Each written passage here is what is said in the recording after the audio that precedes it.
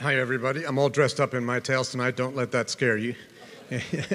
Yeah, some nights I come out just in a black shirt, but tonight's an opening night, so it's conductors and waiters at very, very, very, very special restaurants. We're the only ones left. You can't get them properly taken care of. You can't find wing shirts. So I'm more and more favoring black shirts. Is that okay with all of you? I hope so. Okay. So my daughters say things like, "Get with it, Dad," you know, things like that. So The Marriage of Figaro, how many of you here are seeing The Marriage of Figaro for the first time ever in their lives? Wow, wonderful. Okay, where are you all? Up there too? Anybody up there? Thanks. How many of you had seen just now The Barber of Seville? Okay, did you like it? Is that okay? Those of you that didn't see it, you've got one more chance tomorrow afternoon, and that's it. Now, those of you that have seen it know the story that precedes The Marriage of Figaro, because the three plays go in the order: The Marriage of Figaro, The Barber of Seville, The Marriage of Figaro, and then the opera, The Ghost of Versailles, which is loosely based on the third of those three plays, which is called The Guilty Mother, La Mère Coupable. You don't have to worry about that. And how many of you saw Ghost of Versailles? Did you like it? Yeah. Me too. You'll find in your program, one of my articles. You'll find.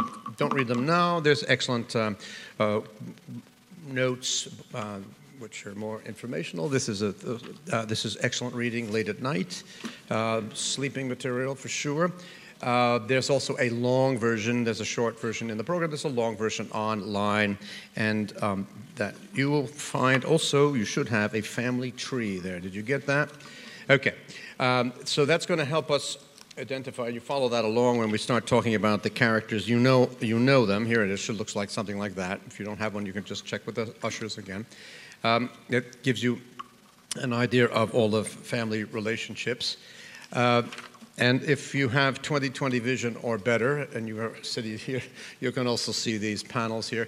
If you can't read them from the distance of 10 feet, which is understandable, check them during intermission. They'll still be up here. But you have all of the same information on that little paper that you have. Now, we're going to review, some of you, as you will have heard, some of this at the earlier speeches. Forgive me if a little bit of it is repetitious about Beaumarchais, about Figaro, about the composer. We're going to concentrate a lot on Mozart and Da Ponte tonight, because those, of course, Mozart, the composer, Lorenzo da Ponte, the librettist of this great, great, great masterpiece. We're going to concentrate on that because that will not have come up in the earlier speeches. Now, if you didn't hear the earlier talks, you'll get a lot of that anyway. And if you're hearing it for the second or even the third time now, it's good, because there's going to be an exam at the end of the season on all of this. So commit it to memory as best you can. Okay, we are celebrating the French playwright Pierre-Augustin Caron de Beaumarchais. That's a long name. He was born in 1732 and died in 1799. He was born in January of 1732. Less than a month later, George Washington was born, to give you some idea of the time. And he died in May of 1799, and George Washington died in December of 1799. So thanks to the research of my brother, who corrected me when I was up here last time, they have exactly the same years, so you get an idea. George Washington, of course, being here in America. Beaumarchais spent he spent most of his time in France, but he did travel. And his life will end. What happened in between for both men? Revolutions: American Revolution, French Revolution, in that order.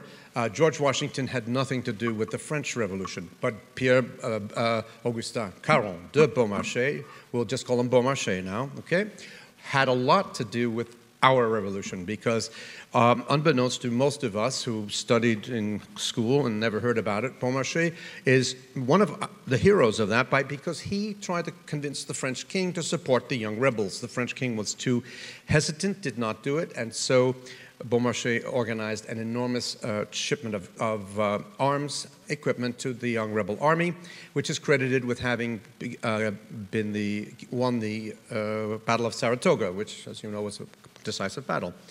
For this, he got no credit, no thanks. He tried to, got none. The story was squelched, and first time it's being even coming out is 1880s. That's 100 years after the fact.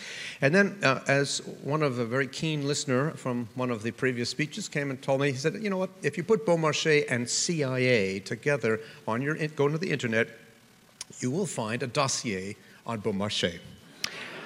So I did. And here it is. It's about 11 pages or 10, 11 or time. This is the whole story of Beaumarchais and the American Revolution, and it was declassified on September 22nd, 1993. I don't know what that says about anybody, but it's a little strange that Beaumarchais should be classified up until that time. There's the beginning of the historical reference to them. Now, the other characters we're going to be... The next born is Lorenzo da Ponte. I'm going to tell you a lot about him. In Venice, he is the librettist for The Marriage of Figaro. He also wrote the librettos for the two other most popular, most beloved masterpieces in Italian by Mozart, and they are Don Giovanni and Così fan tutte. He's born in 1749. He will come to America, where he is actually buried in New York City. More on that shortly. Da Ponte's grave is not known exactly where it is, and that was also the case with Wolfgang Amadeus Mozart, who was the next born, 1756. He died very young in 1791. Also in a pauper's grave. Nobody knows where he's buried.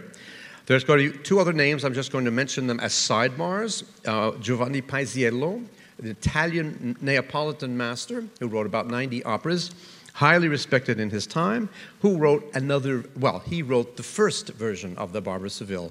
Why do I mention that? I mention that because Mozart was clearly familiar with that when he wrote The Marriage of Figaro. There's a lot of internal evidence. Apparently, they met at one point in Vienna, and the young Mozart was interested to see what the older Paisiello had done. He digested it and then worked on it. Now, the Paisiello Barber of Seville, which is rarely performed, I've only done it once in the 1970s, and I have never seen a performance that I didn't conduct, is a very, very, very wonderful work. It's only been shoved out of history by the Rossini. So, as a special treat, if you want to see two semi-staged performances with the USC Thornton Orchestra, young musicians from USC, with our own young artists from Los Angeles Opera, from the Domingo program here, you can see them on April the 10th and 11th at 7:30 in the evening, conducted by me.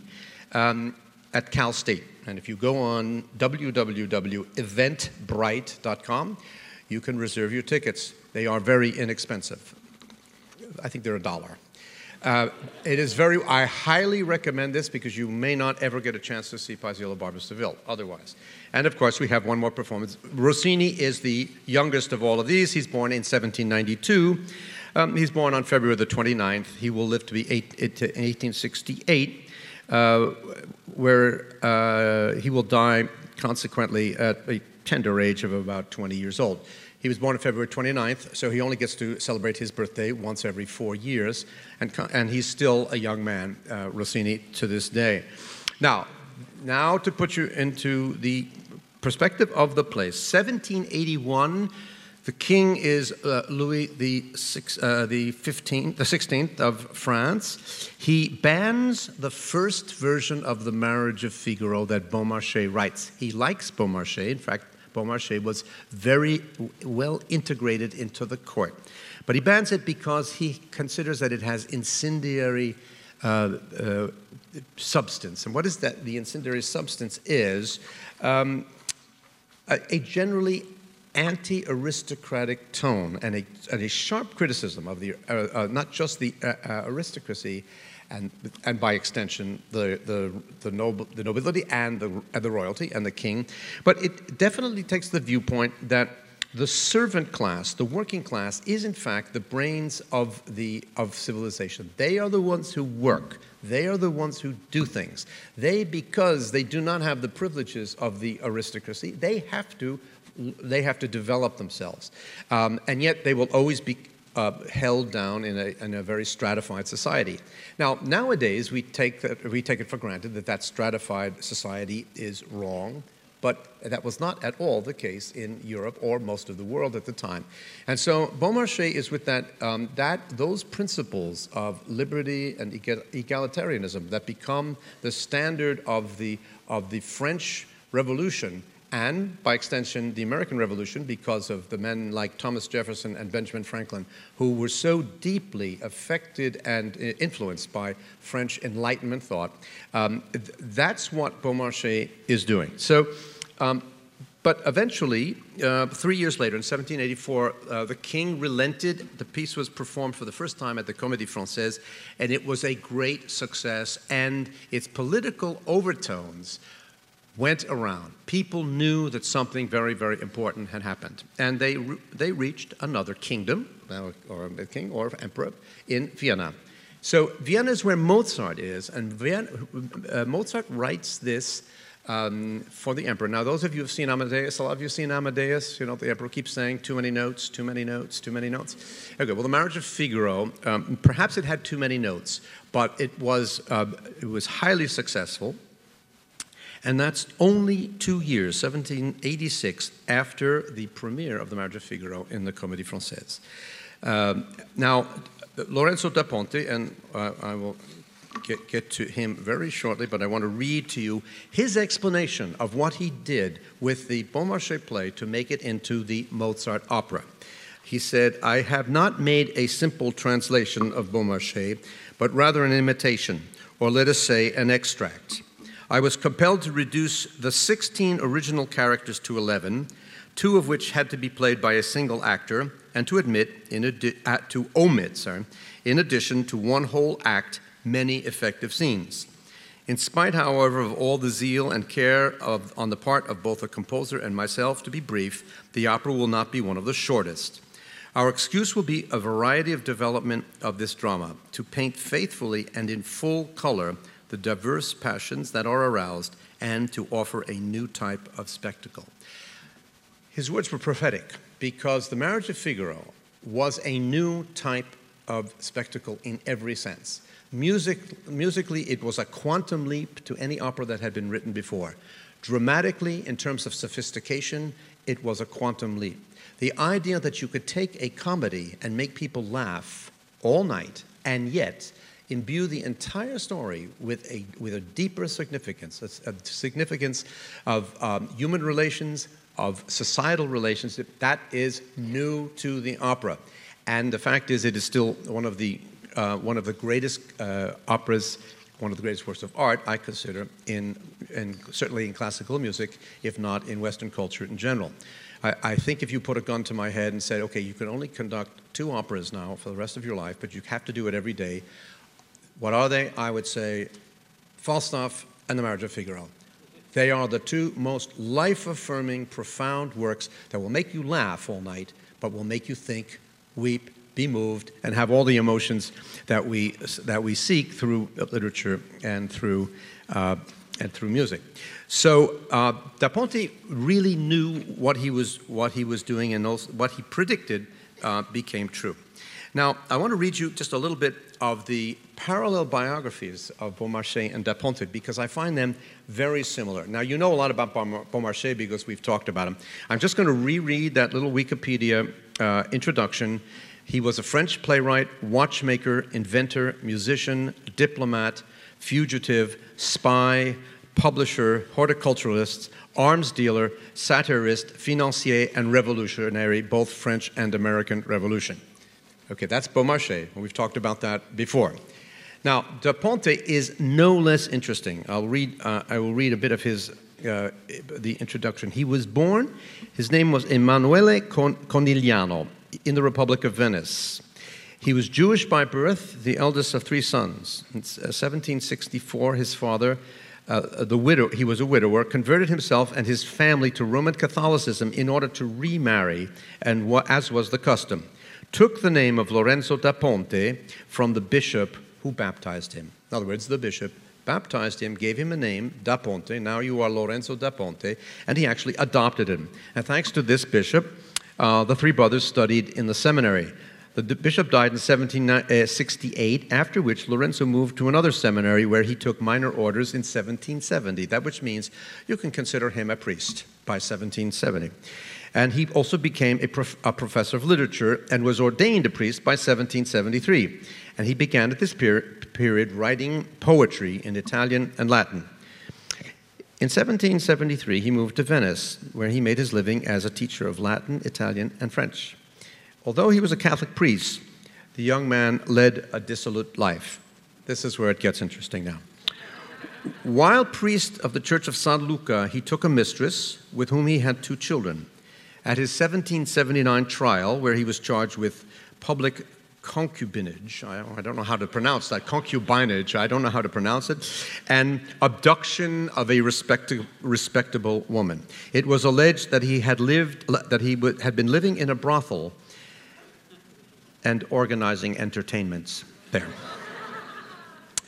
He was actually arrested in a back alley with the young lady, and he was found guilty, by the way, of tax evasion as well.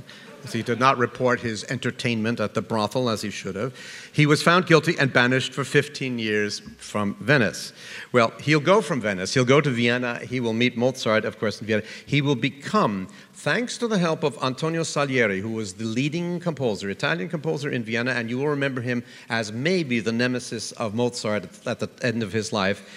He applied for and he obtained a post for becoming a librettist at the Italian Theater in Vienna. He also found a patron, and he then met Mozart. Now, he will write those 3 librettos together with Mozart in order: The Marriage of Figaro, the first, Don Giovanni a year later, and 3 years later than that, Così fan tutte.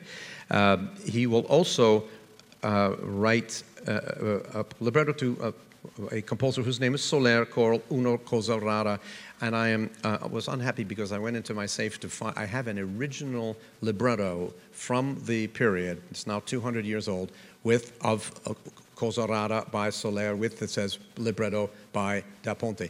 I'll bring it out another time. I promise to bring it out again. I couldn't find it today when I went looking for it. Now, after various problems, financial usually, he had to leave Vienna. He never went back to Venice. He went to London. He brought his girlfriend with him, and at a certain point he got into financial trouble in London, brought his girlfriend, who is now the mother of 4 children, and they go to America. He comes here in the United States. He settled in New York first, and then in Sunbury, Pennsylvania. Has anybody been in Sunbury, Pennsylvania? Yes. Fantastic. How is it? He opened a grocery store there, and that's how he made living. And then he gave private Italian lessons. He returned to New York and he opened a bookstore. He gained an appointment as professor of Italian literature at Columbia College. In other words, he taught at Columbia. He was the first Roman Catholic priest, he still was a priest, to be appointed to the faculty of Columbia. And he was also the first man to have been born Jewish to teach at Columbia. In New York, he introduced opera and produced a performance of Don Giovanni in 1825. And he also introduced Rossini's music in the U.S. through a concert tour with his niece, Giulia da Ponte. So he's quite an entrepreneur. Now, despite all of this, the one thing he was not good at was business and keeping a balanced budget. So he went from problem to problem, and he died not a rich man. But he has left us with one of the greatest monuments, and if it's just these 3 works, that alone should find him a place in the pantheon of writers. And now, how interesting this very varied life, colorful. How curious that Beaumarchais, who had such a similar life, who did so many things, and we've outlined some of them. There seems to have been a spiritual bond between these men, even though they couldn't possibly have known much about each other. Certainly, Beaumarchais probably had never even heard of Da Ponte, and of course, a lot of the colorful character of Da Ponte's life is going to be lived after Beaumarchais' death. But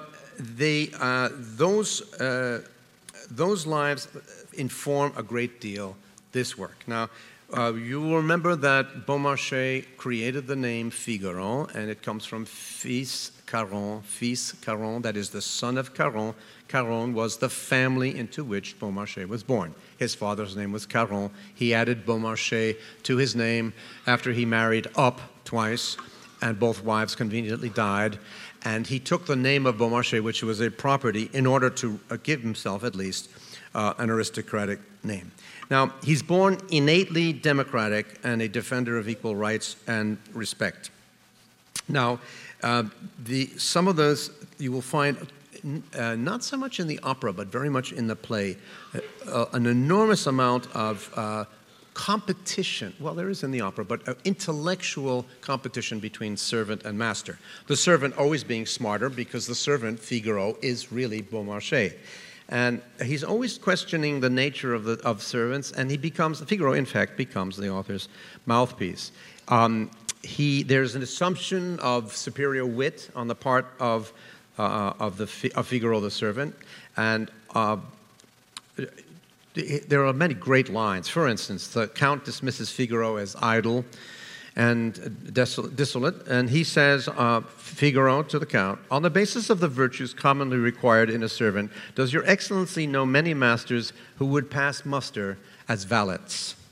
He said, the servant drives the plot, the master executes it. Now, we saw that clearly in The Barber of Seville, where the young, beautiful girl, where is she? Rosina is living with a guardian, an old man who wants to marry her.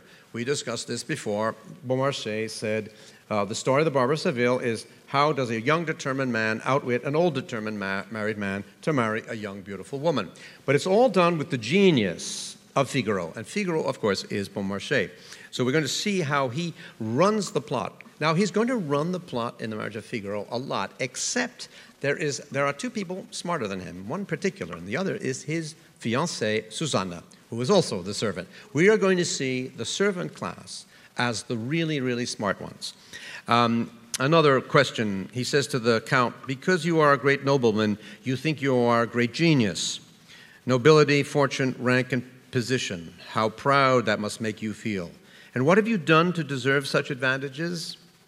Put yourself to the trouble of being born. Nothing more. Whereas I, lost among the obscure crowd, have to deploy more knowledge, more calculation and skill merely to survive than has sufficed to rule all the provinces of Spain for a century. And a final complaint on the Count's part. The Count says, well, why is it that the servants in this house take longer to dress than their masters? And Figaro replies, because they have no servants to assist them. So you get the tone of the Beaumarchais Marriage of Figaro. I would say that the entire story tells of the two struggles simultaneous. The class struggle, the struggle between the servant and peasant class on the bottom and the aristocracy and the nobility on the top. And of course, that's about to be played out in a major way in the French Revolution. So that's the first struggle. It's a class struggle. It's vertical. The other is horizontal, and it is the battle of the sexes. The struggle between men and women for dominance. The struggle of the servant class, the peasant structure of feudalism, of course, is now, in certain respects, passé, but in other respects, it's not passé at all. The battle of the sexes is as present in our lives as it was in the time of Mozart and Nepenthe, and I think one can say very little about the future of humanity, but I think you can say with absolute certitude that the battle of the sexes, understood in these terms, is going to be there for the entirety of human history. You're clapping, yeah. Well, there is actually no way around it. Now, those two battles, those two struggles are going to come together in this play in the form of a discussion about something that is of historical, it's a historical phenomenon, but it never had the name that we're going to use for it.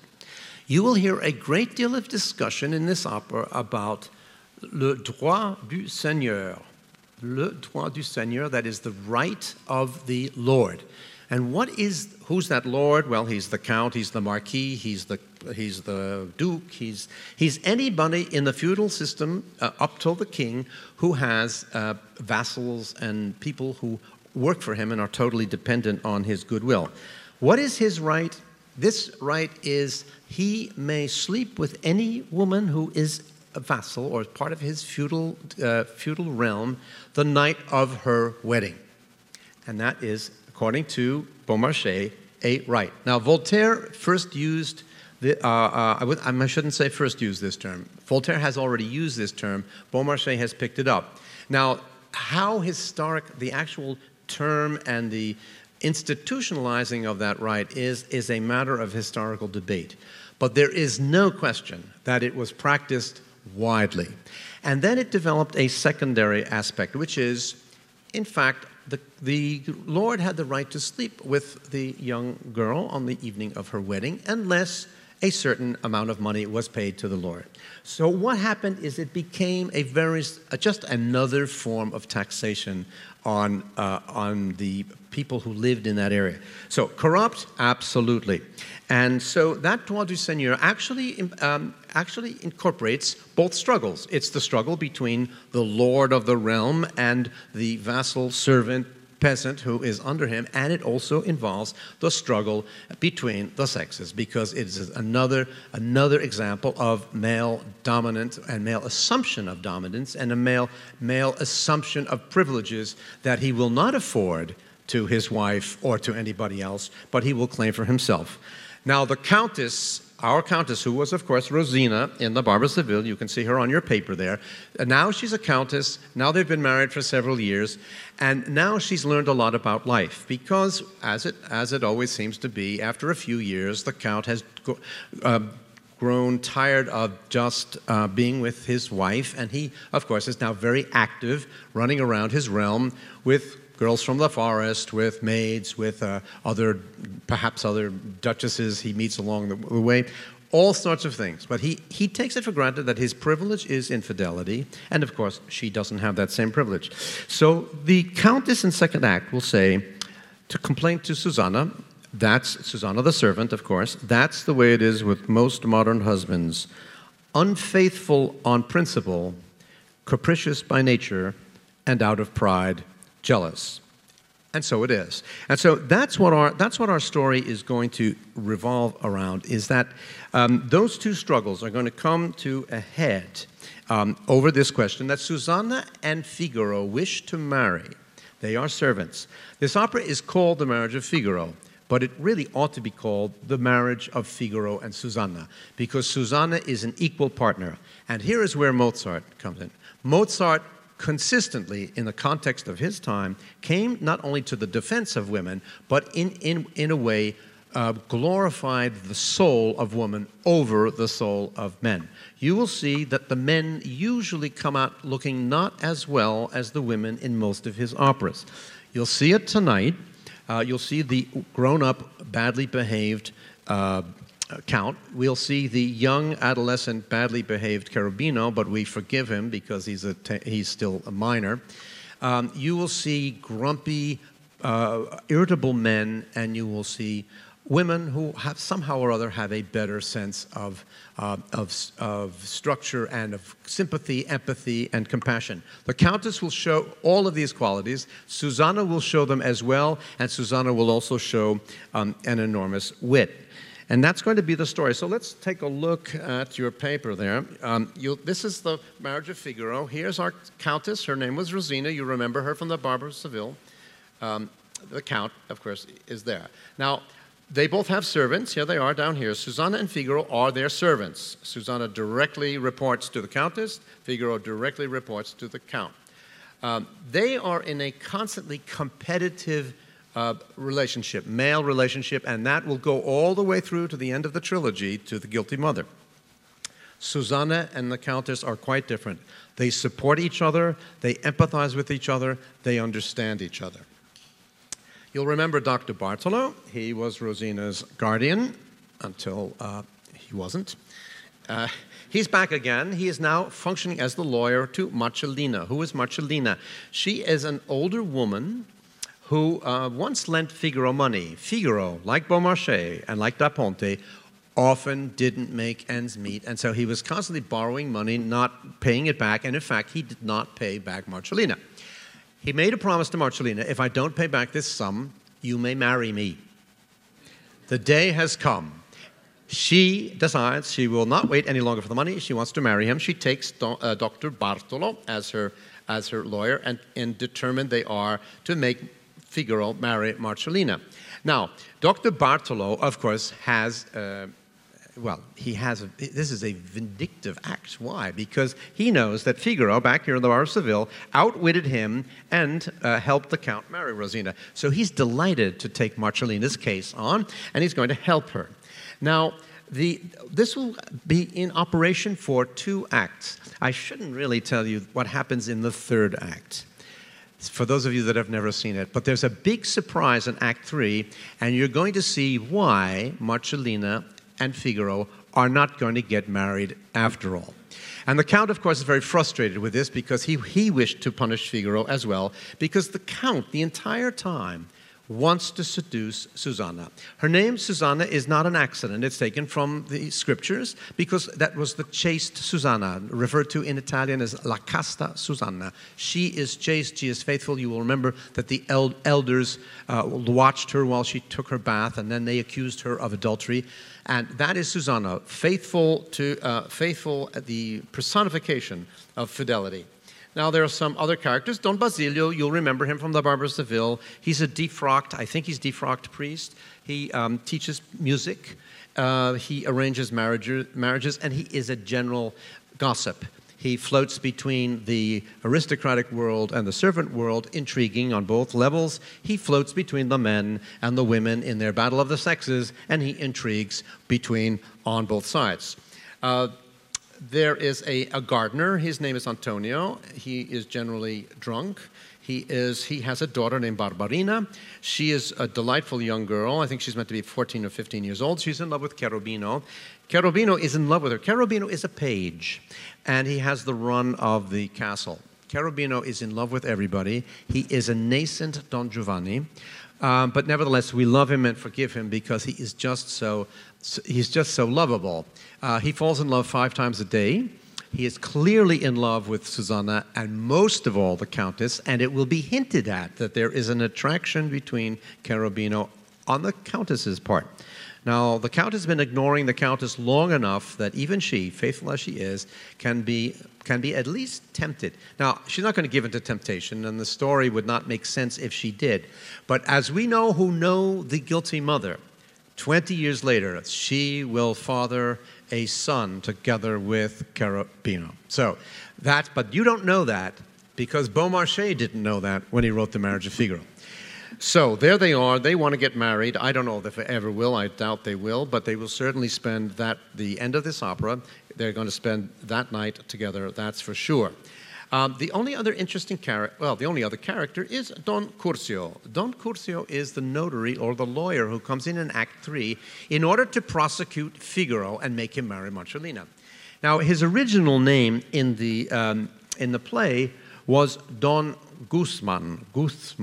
Now, who is he? He is a thinly disguised copy of a famous lawyer in Paris whose name was Louis Valentin Guzman. Who was he? He was a big enemy of Beaumarchais. Beaumarchais hated him and had a public scandal. They libeled each other, and he hated him so profoundly that he found a place for him in The Marriage of Figaro. Just as you'll remember from The Ghost of Versailles, Berjas, who was the terrible, wicked, evil nemesis of everybody, he was based on another man whose name was Bergassa, who was another lawyer with whom Beaumarchais had the same experience. So Beaumarchais is tangling with lawyers all the time, and he's coming out on the bottom most of the time, and he hates them. And so he finds 2 places to ridicule him, and you will see Don Curzio, when you meet him in the 3rd act, as a rather ridiculous character. So That is an overall view of all of the characters. I'm not going to tell you the story because I wanted to unfold gradually to those of you that might not know it, but I do want to give you some highlights to listen to. The subtitle of the Barbara Seville was The Useless Precaution. In other words, Dr. Bartolo employed useless precautions to try to keep that beautiful young bird, Rosina, from flying out of the cage that he had created for her. The subtitle for The Marriage of Figaro is The Crazy Day, La Folle Journée in French, La Folla Giornata in Italian. The Crazy Day. As it should be in from Greek drama on, this has unity of time and place. It takes place in one place, in one day. Act 1 is the morning, Act 2 is later in the morning, Act 3 must be getting toward evening, and Act 4 is clearly evening. And so within this one day, all sorts of crazy things are happening, and Mozart gives us a sense of the incredible energy that's going to go through this opera when the overture starts. It started. Did you hear that? I almost missed it. Remember I told you that a lot of overtures start loudly in order to attract the audience's attention? This is his version of a joke. In other words, to start the piece without the audience making sure that the audience really heard it. He employed this once in a symphony, the Paris Symphony in Paris, and found that the audience was so thrilled when they found that he had made a joke on them that they clapped so loudly he had to repeat the last movement of the Paris Symphony. So he's done this before. It's going to start like this.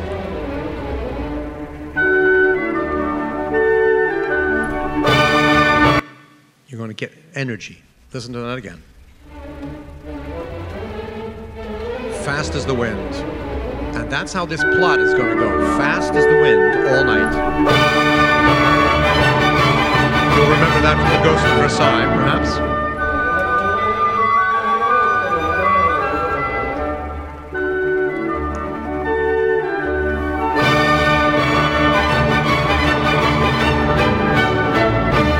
And this overture, as well as the Rossini overtures, are played everywhere in the world on concert stages. Then when the curtain goes up, we will meet Figaro and Susanna. Figaro is measuring the room that the Count has given them for the bed they will sleep in, hopefully that night, and when they're married. And you will hear him counting.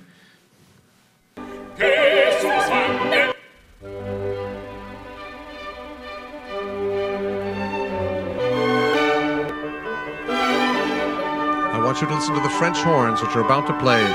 And here they are. You hear pop, pop, pop, pop, pop, pop. French horns. More on that in a moment.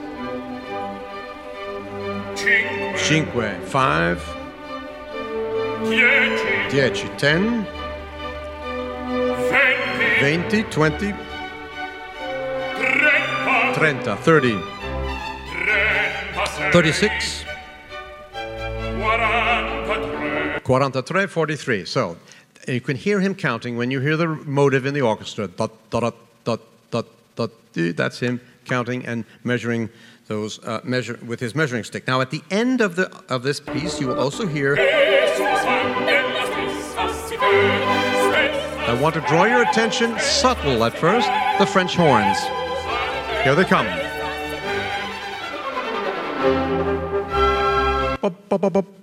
That's what you're listening to. Now, what is that? This is the first example that I know of in any opera where the idea, the use of the word le corna, which means horns, and as the instrument is called corni, which refer to the cuckold's horns.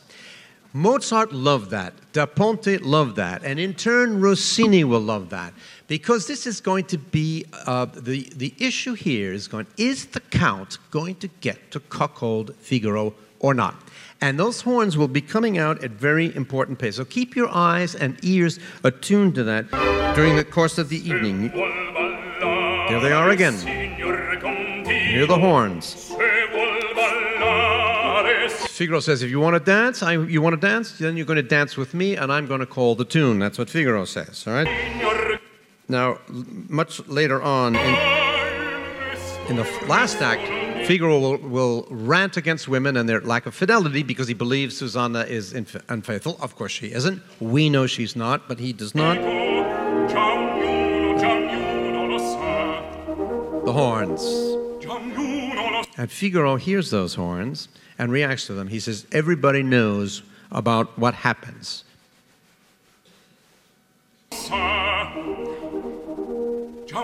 And a third time.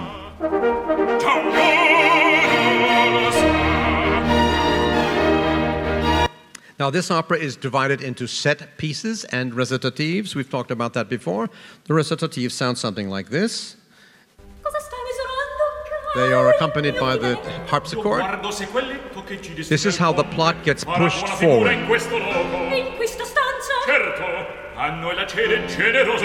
And then there are fixed pieces, as there were in the Barber of Seville, solo arias by one person, duets, trios, and some of them come to a full close. You are allowed to clap at the end of one of these if you like it. As I said to those of you that saw the Barber of Seville, we discourage clapping and interrupting when we're doing Parsifal and Wozzeck and Pelléas de Mélisande.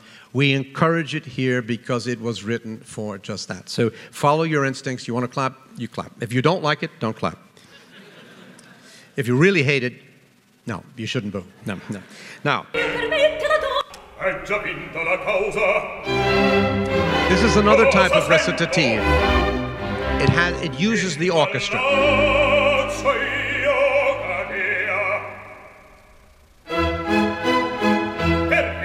This is called a recitativo accompagnato, an accompanied recitative, which means not going to use the harpsichord, the whole orchestra participate. We are going to meet Dr. Bartolo. He's going to talk about la vendetta, important word in the vocabulary of all operas, vengeance. He's going to take vengeance on Figaro, and you can hear he's pompous. We're going to meet Cherubino. He's going to tell us that every woman makes his heart throb, and you can hear that throbbing in the orchestra.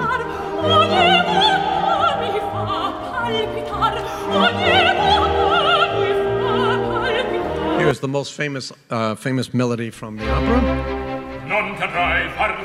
It's Figaro. It's called Non più andrai. It was played throughout Vienna after the opening of this opera by every beer garden band, every musician on the street. More serious will be the Countess when we meet her, because she's not going to be a tragic character, but she's going to be on another plane. She is lamenting the lost love and fidelity of her husband, and you can hear the beauty of that expressed in this. I'm racing through here because I know we have to stop soon. Voi che sapete. This is Cherubino's song, the one he likes to sing to all the ladies in the castle. You may remember that it was quoted in The Ghost of Versailles, and you'll recognize its melody as well.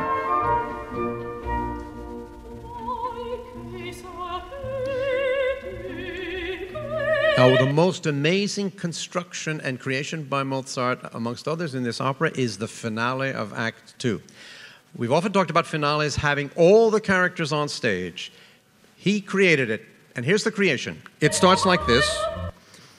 The Count and the Countess arguing. Two people. The Countess. Then, later, joined by Susanna.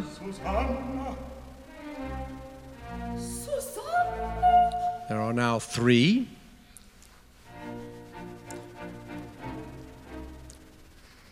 Here she comes, Susanna. Then Figaro will come in. Now we're up to four.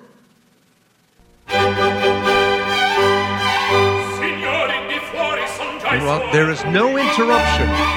This is a finale that is constructed in such a way that it never stops. That is also new. Okay. Here comes the gardener. Now up to five. He'll be dismissed. Here come Bartolo, Basilio, and Marcellina.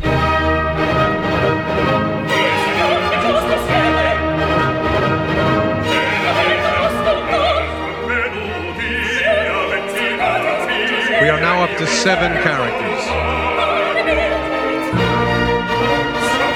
And this will be built up like a symphony to an incredible climax.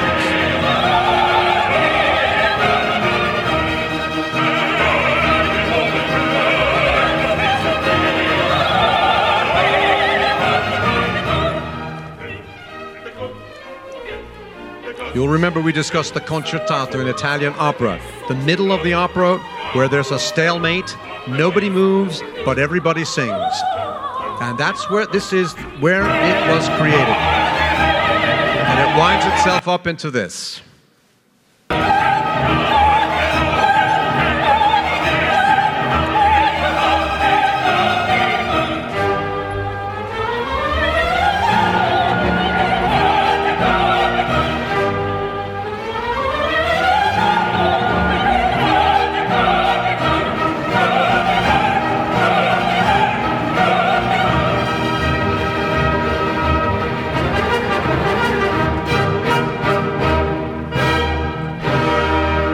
As always, I will leave you hanging midway in the opera so that you'll discover it little by little. Tonight's a very special night for me because it is the first time in my life that I have conducted The Barber of Seville and The Marriage of Figaro in the correct order within 48 hours. I'm going to have a great time. You too. Thank you so much for coming.